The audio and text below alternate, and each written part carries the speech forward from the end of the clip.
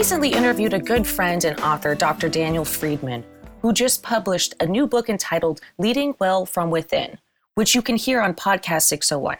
We discuss the science, stories, and practice of high-performance conscious leadership. Whether you lead others at work or as a parent at home, you'll discover new ways of thriving in your life, especially under stress, so you can make an even bigger difference in the lives of others. In short, when you learn to lead from within, you can lead well in the world. If you want to grow and lead from a higher level of consciousness, check out Podcast 601 with Dr. Daniel Friedman speaking about leading well from within.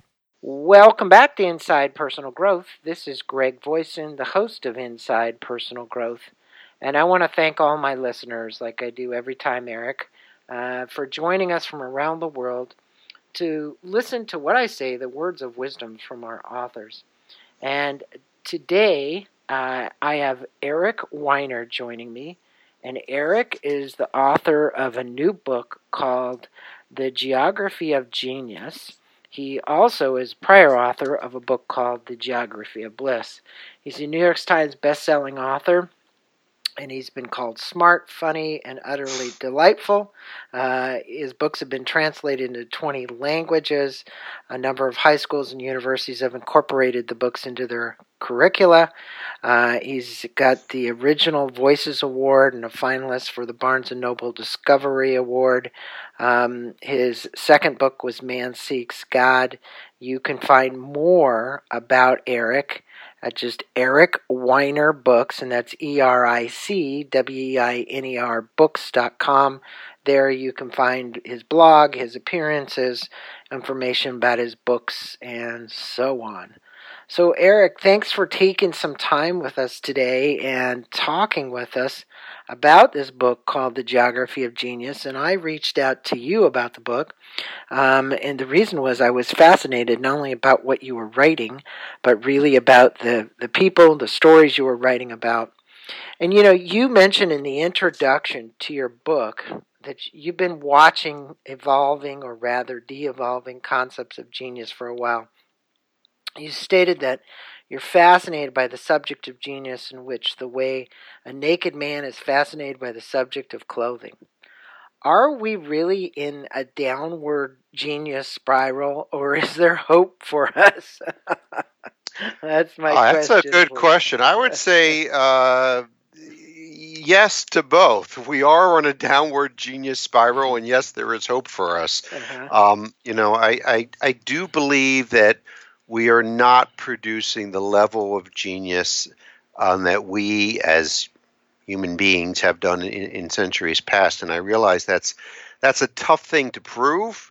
But, having studied geniuses from 2500 BC up until last Tuesday, that is my conclusion. But of course, there's plenty of hope for us. And there's been, cycles of creativity throughout history, spurts, and then recessions of genius, if you will. Mm-hmm. We're certainly producing plenty in terms of technology today, but one thing I discovered really researching this book is that in lots of these places I look at, these genius clusters I call them, such as ancient Athens and Renaissance Florence, they weren't really about technology. They were about art or philosophy, the world of ideas, and technology was not central to what they considered creative.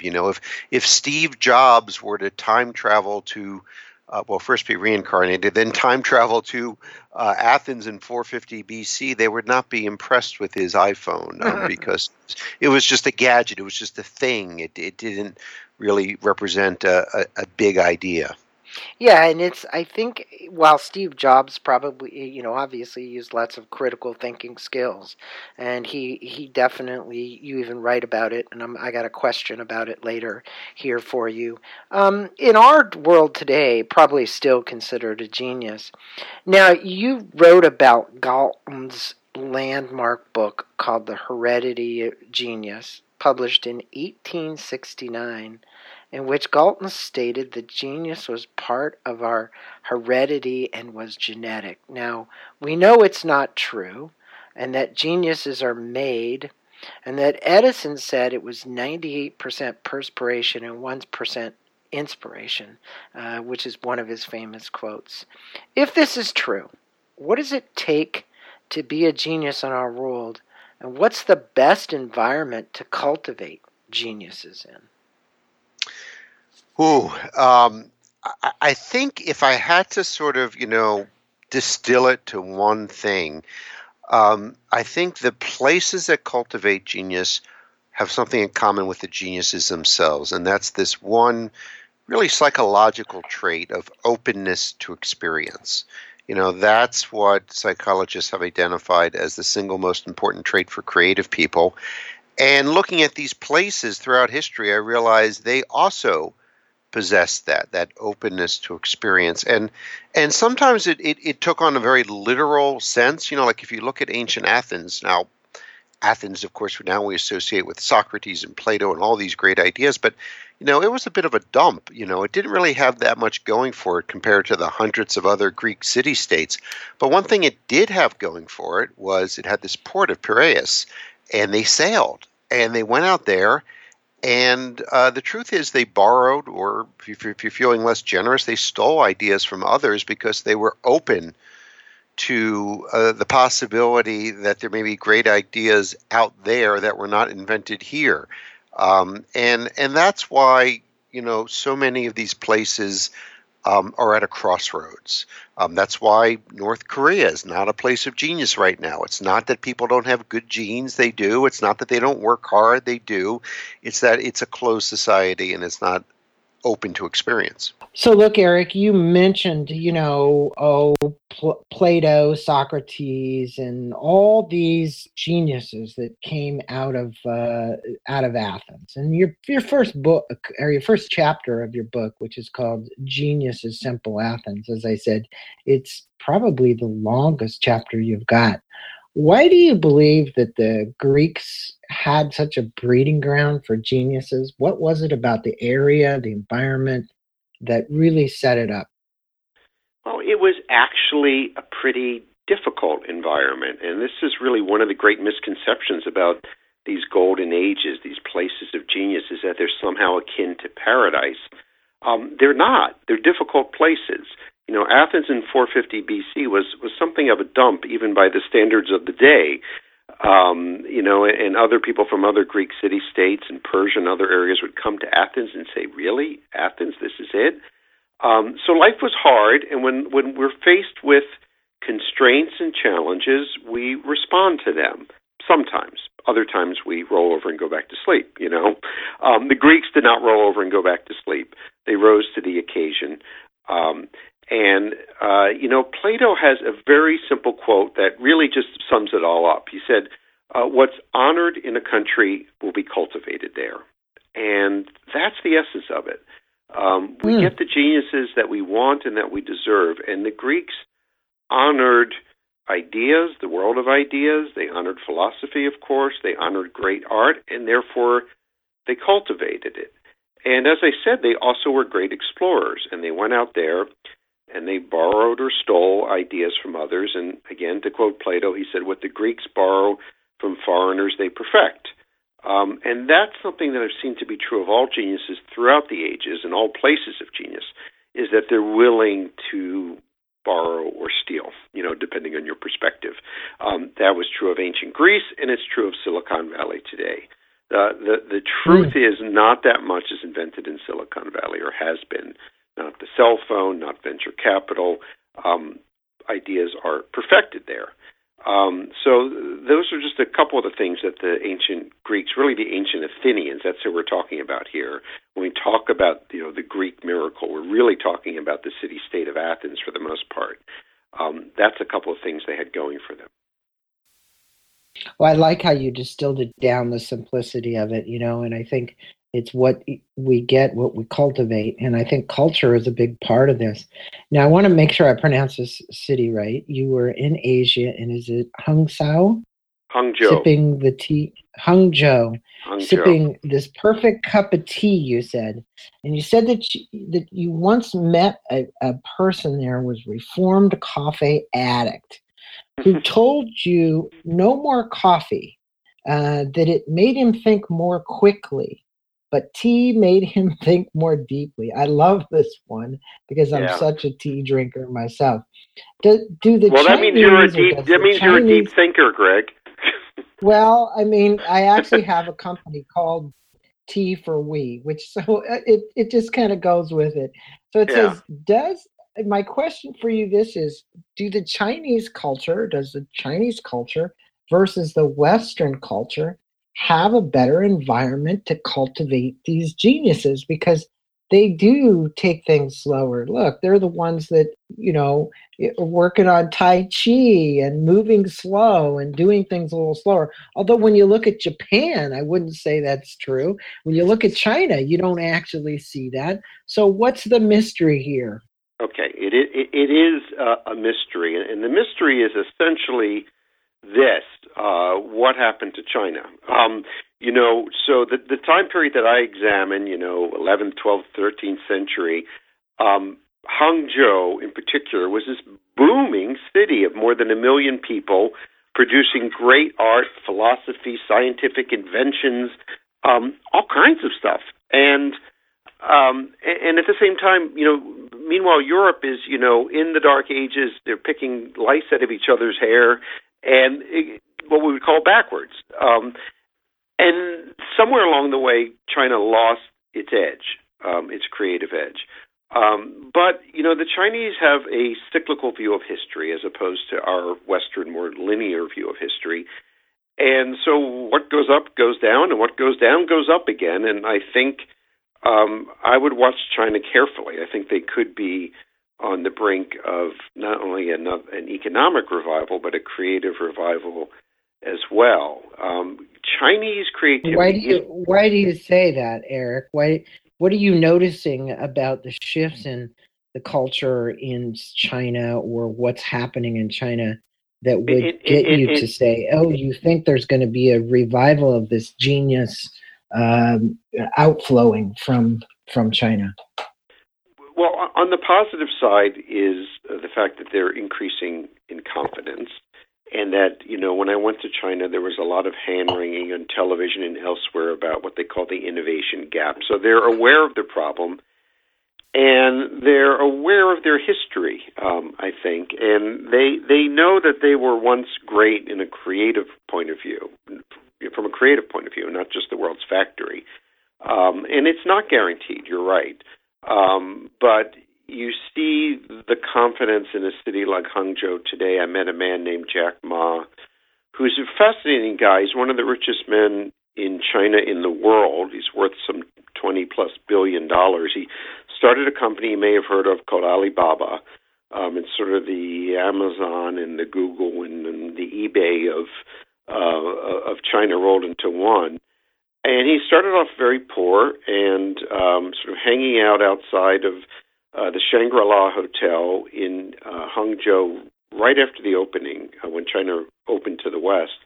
And he would hang out and sort of sidle up to foreign tourists and offer to be their tour guide in exchange for English lessons. And he picked up English, which he speaks quite well, and he picked up a certain Western-style gumption that he sort of married, I think, with his Chinese proclivities, and that, I think, made him well suited to start this company that made him a fortune.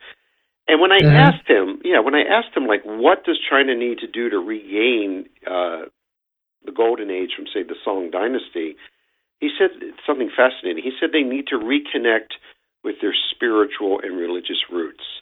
Now, if you know anything about China these days, you know that it's not really something popular to say. Religion is kind of a no-no as a subject. He's talking about Taoism, Confucianism, Buddhism. And you do see a resurgence of Confucianism in China.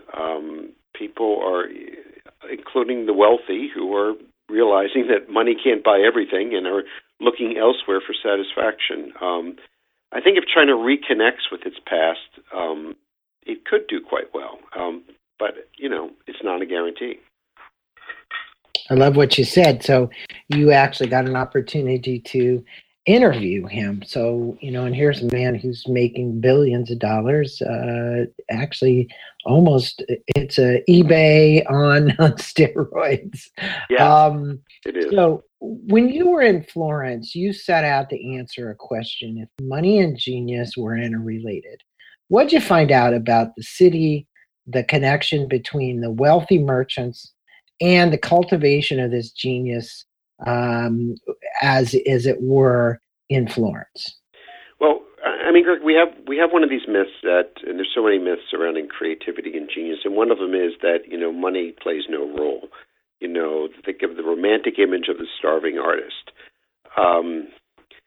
Reminds me of a story about Mahatma Gandhi, who was a real aesthetic and lived with nothing. One of his aides says it takes a lot of money to keep the Mahatma in poverty. And there's some truth to that with Florence as well, that, if you're going to be a starving artist, you need a patron. And Florence was blessed with one of the, if not the greatest family of patrons ever, of course, the Medicis. And they had money, but money alone is not enough. They also had what we might call taste, what I prefer to think of as discernment. They were talent scouts, bar none. And they put that money to good use, and they were very good at spotting talent and nurturing it, and that sort of filtered down to the rest of society, so that everybody in Florence was an appreciator of good art, and it started with the Medicis, I think, and they made their money in the cloth trade and in banking mainly, and yet they were able to spark this renaissance that had very little to do with banking, although there was some creative banking going on from the Renaissance, but that's not why everyone goes to Florence today, to see the creative banking. They go to see Michelangelo's David and other great works of art. Right. Why do you think that those merchants and those people with those money were funding folks like that? What I mean, I always look at it and say, what's in it for them? Was it the cultivation of greater consciousness, awareness in the area? What was it? That's a really good question. My guide at the time, a man named Eugene, a wonderful man, he suggested. Yeah, I read about Eugene. Yeah, an art historian and a great guy, and he suggested to me that they were partly in it to avoid hell, literally. Back then, especially, hell was not a metaphor for a really bad place or a really hot day. It was a real place that people feared going to. Most people did. Mm-hmm. And along comes this notion of purgatory, which is a lot better than hell, but you need to contribute to the church, right? And one way to contribute is through great art. So that was clearly one motivation of the Medici family, was to produce that art. But it went deeper than that. If you listen to some of the quotes and the sayings from Cosimo Medici or Lorenzo Medici, Lorenzo the Magnificent, who was also a poet, by the way, they got it. They appreciated art for art's sake. Go back to the year 1400 when, Florence had just been decimated by the Black Death, the bubonic plague, maybe 50 years earlier. Mm-hmm. They've got Milan is trying to devour them, their great enemy, and they hold this contest to build baptistry doors on the main church, and they hold an artistic contest, sort of a Florence Has Got Talent, in the middle of this really bad situation. And that, to me, goes back to what Plato said: what is honored in a country is cultivated there. I don't know if I've answered your question, because there remains something of a mystery, which is why did they honor great art, especially during such a difficult time? I don't fully know the answer to that, but they clearly did. Yeah. Well, I mean, honestly, when you think about it, the funding of, you say, starving artists, starving philosophers, all these people at that time, it's interesting because I never thought about the connection. But I think for my listeners out there, And there truly was a connection, and there is, even in Silicon Valley. We'll get to that question in a minute. One of the things that I was totally unaware of that you enlightened me on, and you write this, you said there's a bit of Scotland in all of us, whether we know it or not. You state if we have flushed a toilet, used a refrigerator, or ridden a bicycle, that we can thank the Scots. I don't think that many of my listeners out there, including myself, would have known this fact. So why was Scotland such a mecca for inventions and genius? And, in addition to flushing toilets and riding bicycles, elections and democracy itself in this country can be traced to Scotland. A lot of the founding fathers spent time there.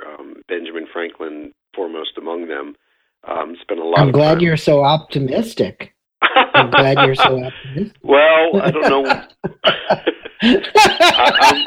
Why not? Especially after the news that we've gotten here just in the last 24 hours about Hillary Clinton's emails again. Well, we've had a good run of some 250 years, haven't we, Greg? So let's be thankful for that. A friend of mine once said, "When in doubt, be thankful." It's not bad advice. So we're talking late 18th century. Yeah, late 18th century. I say, I'm sorry, I just had to throw that in. It was just something I couldn't let go. No, I walked right into that. Again, unlikely, right? Late 18th century, the Scots have been swallowed up by the English, essentially. They're part of, Great Britain now. They're kind of way up there, a bit on the edge of the world. Edinburgh's a small, dirty, smelly city of some 40,000 people. But they nurtured this inventiveness. I call it the age of improvement. They sort of married big ideas like economics and Adam Smith, or the philosophy of David Hume, with very practical matters. James Watt and the steam engine. The Scots always bring it down to earth. They never just float off into space the way maybe French intellectuals do sometimes. And so they really believe that anything could be improved. Like, how can we make this better was a question that the Scots did and still do ask themselves. And so you saw this age of improvement really come to a fore in the field of medicine. Chloroform anesthesia, all kinds of surgical techniques and other medical advances were really perfected in Scotland. I mean, if you wanted to be a doctor in the late 18th century, you studied at Edinburgh University, and a lot of American students did go over there. So to me, like, medicine sort of epitomized it. It was, because if you think about it, medicine has its theoretical basis. You need to know chemistry and biology and the hard sciences. But ultimately, it has a very specific goal, which is improving the health of the patient in that case. And the Scots just had I guess what you have to call chutzpah. I don't know what the Scottish word for chutzpah is, but they had that. They had this sort of "we're small but we matter" attitude, and they had this really interesting way of conversing. It's called flyting. Have you heard of flyting? I have not. Flyting. And I sat down with a Scottish professor at Edinburgh University. I said, well, he mentioned flyting. I said, what the heck is this? He said, flyting is the ritual humiliation of your opponent through verbal violence.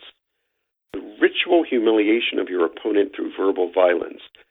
And I said to him, it sounds brutal. And he said, oh, it is, with that glint in his eye. And it's just this notion that you can really go at it and have a freewheeling debate and say whatever's on your mind. But after, and this is really important, after a good round of flyting, it's no hard feelings. You go to the pub and have a pint or 10 and live to flight another day. We've kind of lost that here in this country. I think that things are taken very personally, and there are hard feelings, and people feel that they cannot say what's on their mind, so that is sort of constricted and then comes out in perverse ways, shall we say. They had a very healthy attitude towards conversation. David Hume said that the first requirement for a topic was that it be conversable. And they had a very active social life. They had these clubs, weird clubs, like the 6-foot club where you had to be at least 6 feet tall, which was not easy back then. The 7:17 club that met at 7:17 p.m. for some reason. And just all these social clubs and pubs. And the thing is that they were not hierarchical. Anybody could go. And so you had people of different social strata mixing. And that is hugely important. And I hate to be such a downer, but have we lost that? I have to wonder aloud. That mixing of classes and people from different walks of life. That's what makes cities so creative. It's one of the things, that sort of combustion that goes on. I just thought that whole chapter was just fascinating. And, and another one for me that just this whole book, I have to admit, as I was going through it, I'm like, wow, I had no clue about this. And I think that's what's so great about the geography of genius. And one of those places is Calcutta. You state if any place can illustrate the relationship between chance and genius, it's this monstrous, bewildering, teeming city of Calcutta. You state that between 1840 and 1920, Calcutta was one of the world's greatest intellectual capitals, the heart of a creative flourishing that spanned its arts, literature, science, and religion.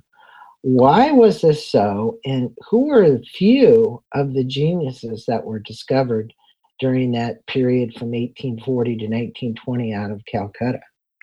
Well, to answer the latter part of your question, probably the most towering genius of that time was Rabindranath Tagore, who was a poet, essayist, dramatist, activist, educator, and was the first non-Westerner to win the Nobel Prize for Literature.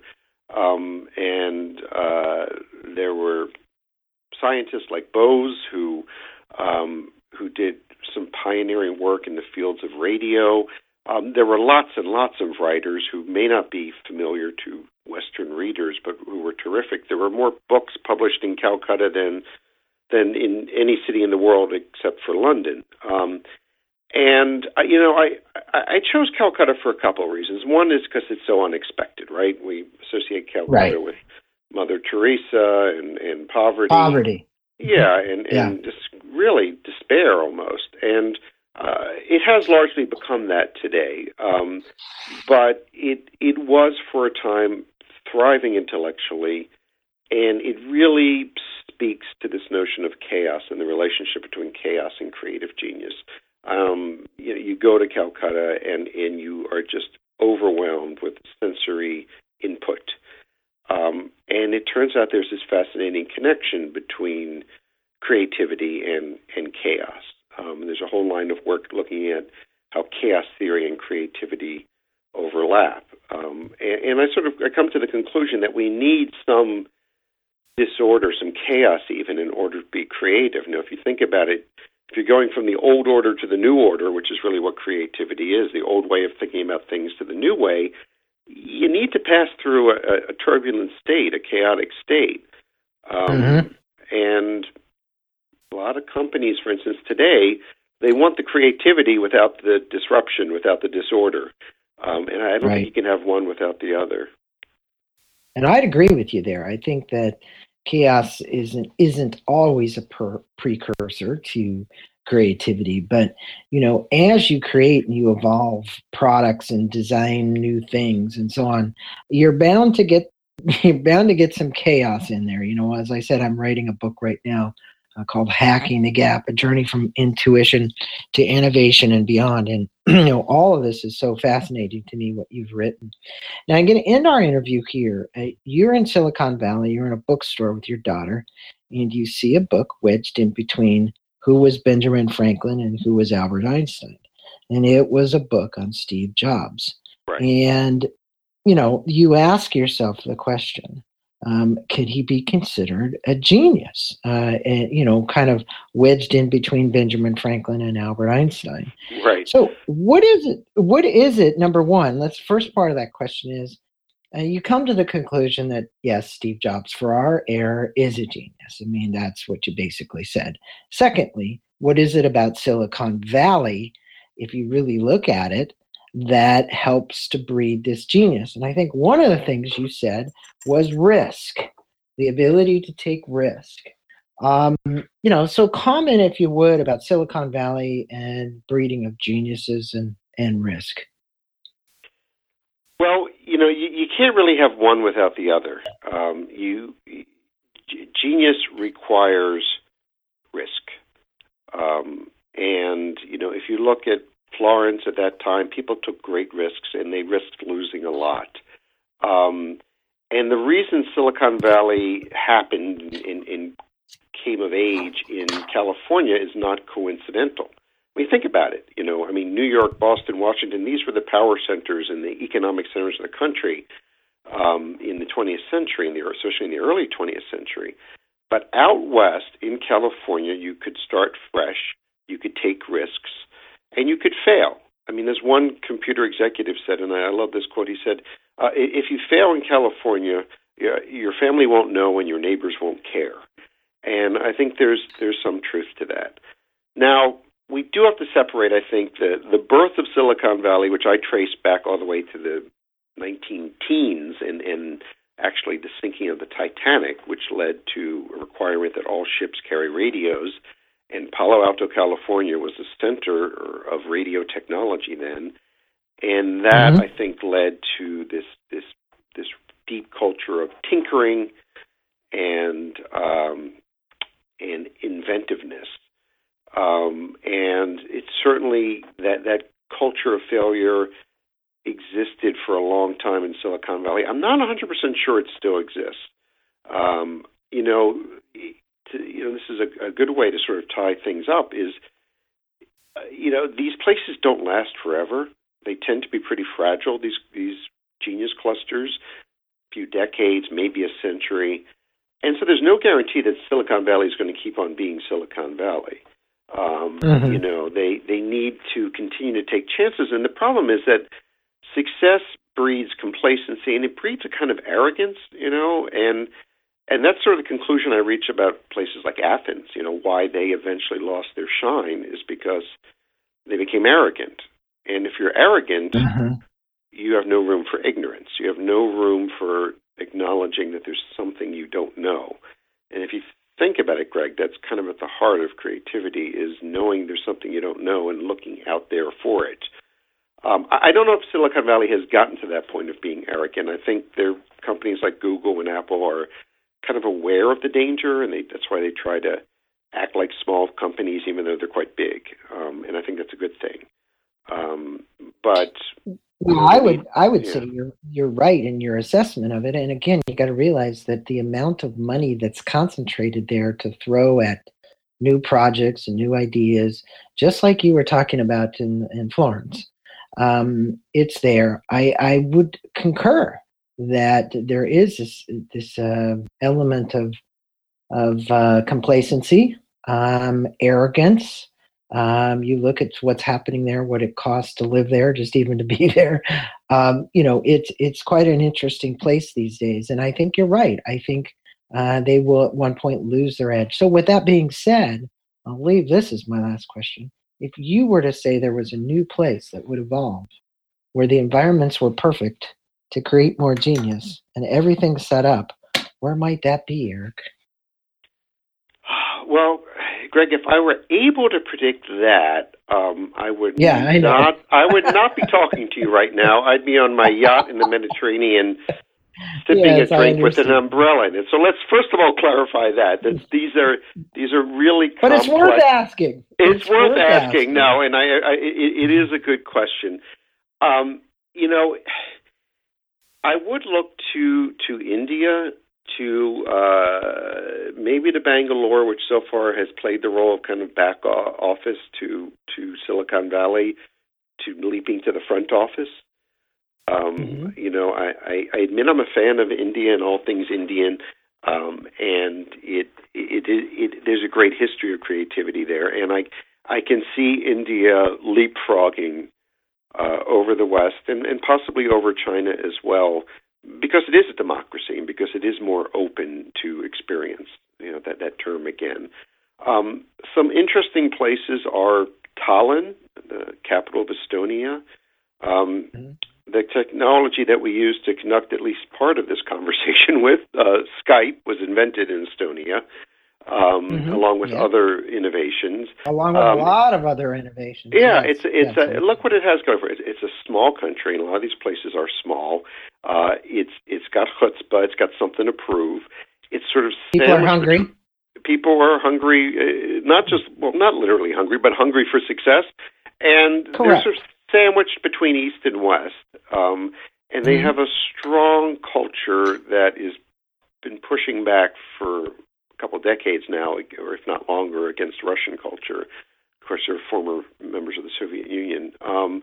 And those are the kind of places that, on those borderline places, that could be interesting to watch. What I always like to say is, it's going to be La Paz, Bolivia, but not for another 10,000 years. And come back and check with me then. But I think it will be someplace unexpected, someplace small, someplace feisty, someplace that has that openness to experience, combined with, and we didn't really talk about this, but it might be a good place to wrap up with, combined with a lot of discernment, right? Because Las Vegas is a pretty tolerant place, and if you've ever been there, it's open to experience. But it's not exactly a place of genius.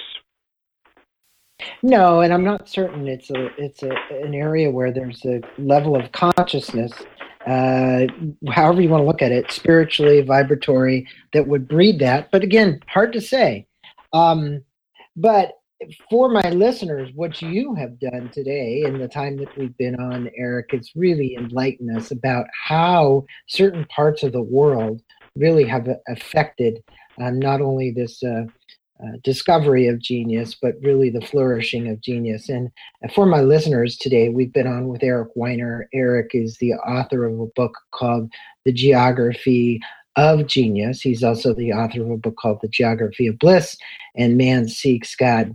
Eric, it's been a pleasure having you on. For those of you who want to learn more, you will go to www.ericweiner, W-E-I-N-E-R, books. There you can learn more about Eric himself. We're going to post up the links to his Facebook, to his website, and to any social media sites that he's got to be able to connect with him. Eric, thanks for being on, and I really was very, very enlightened today. Not only just fascinated, but enlightened by not only the research you've done, but your background in this area. Thanks for being on. Thanks, Greg. I really enjoyed this, and perhaps you're on the road to genius yourself. I recently had a wonderful interview with author Jill Woolard about her new book entitled Intuitive: Being Connect with Spirit, Find Your Center, and Choose an Intentional Life. If you want to learn more about the powerful intuitive voice within you which guides you and can have the ability to change your life for the good and forever, I recommend that you listen to Podcast 602 with Jill Woolard and myself as we explore ways you can have a greater access to your intuition.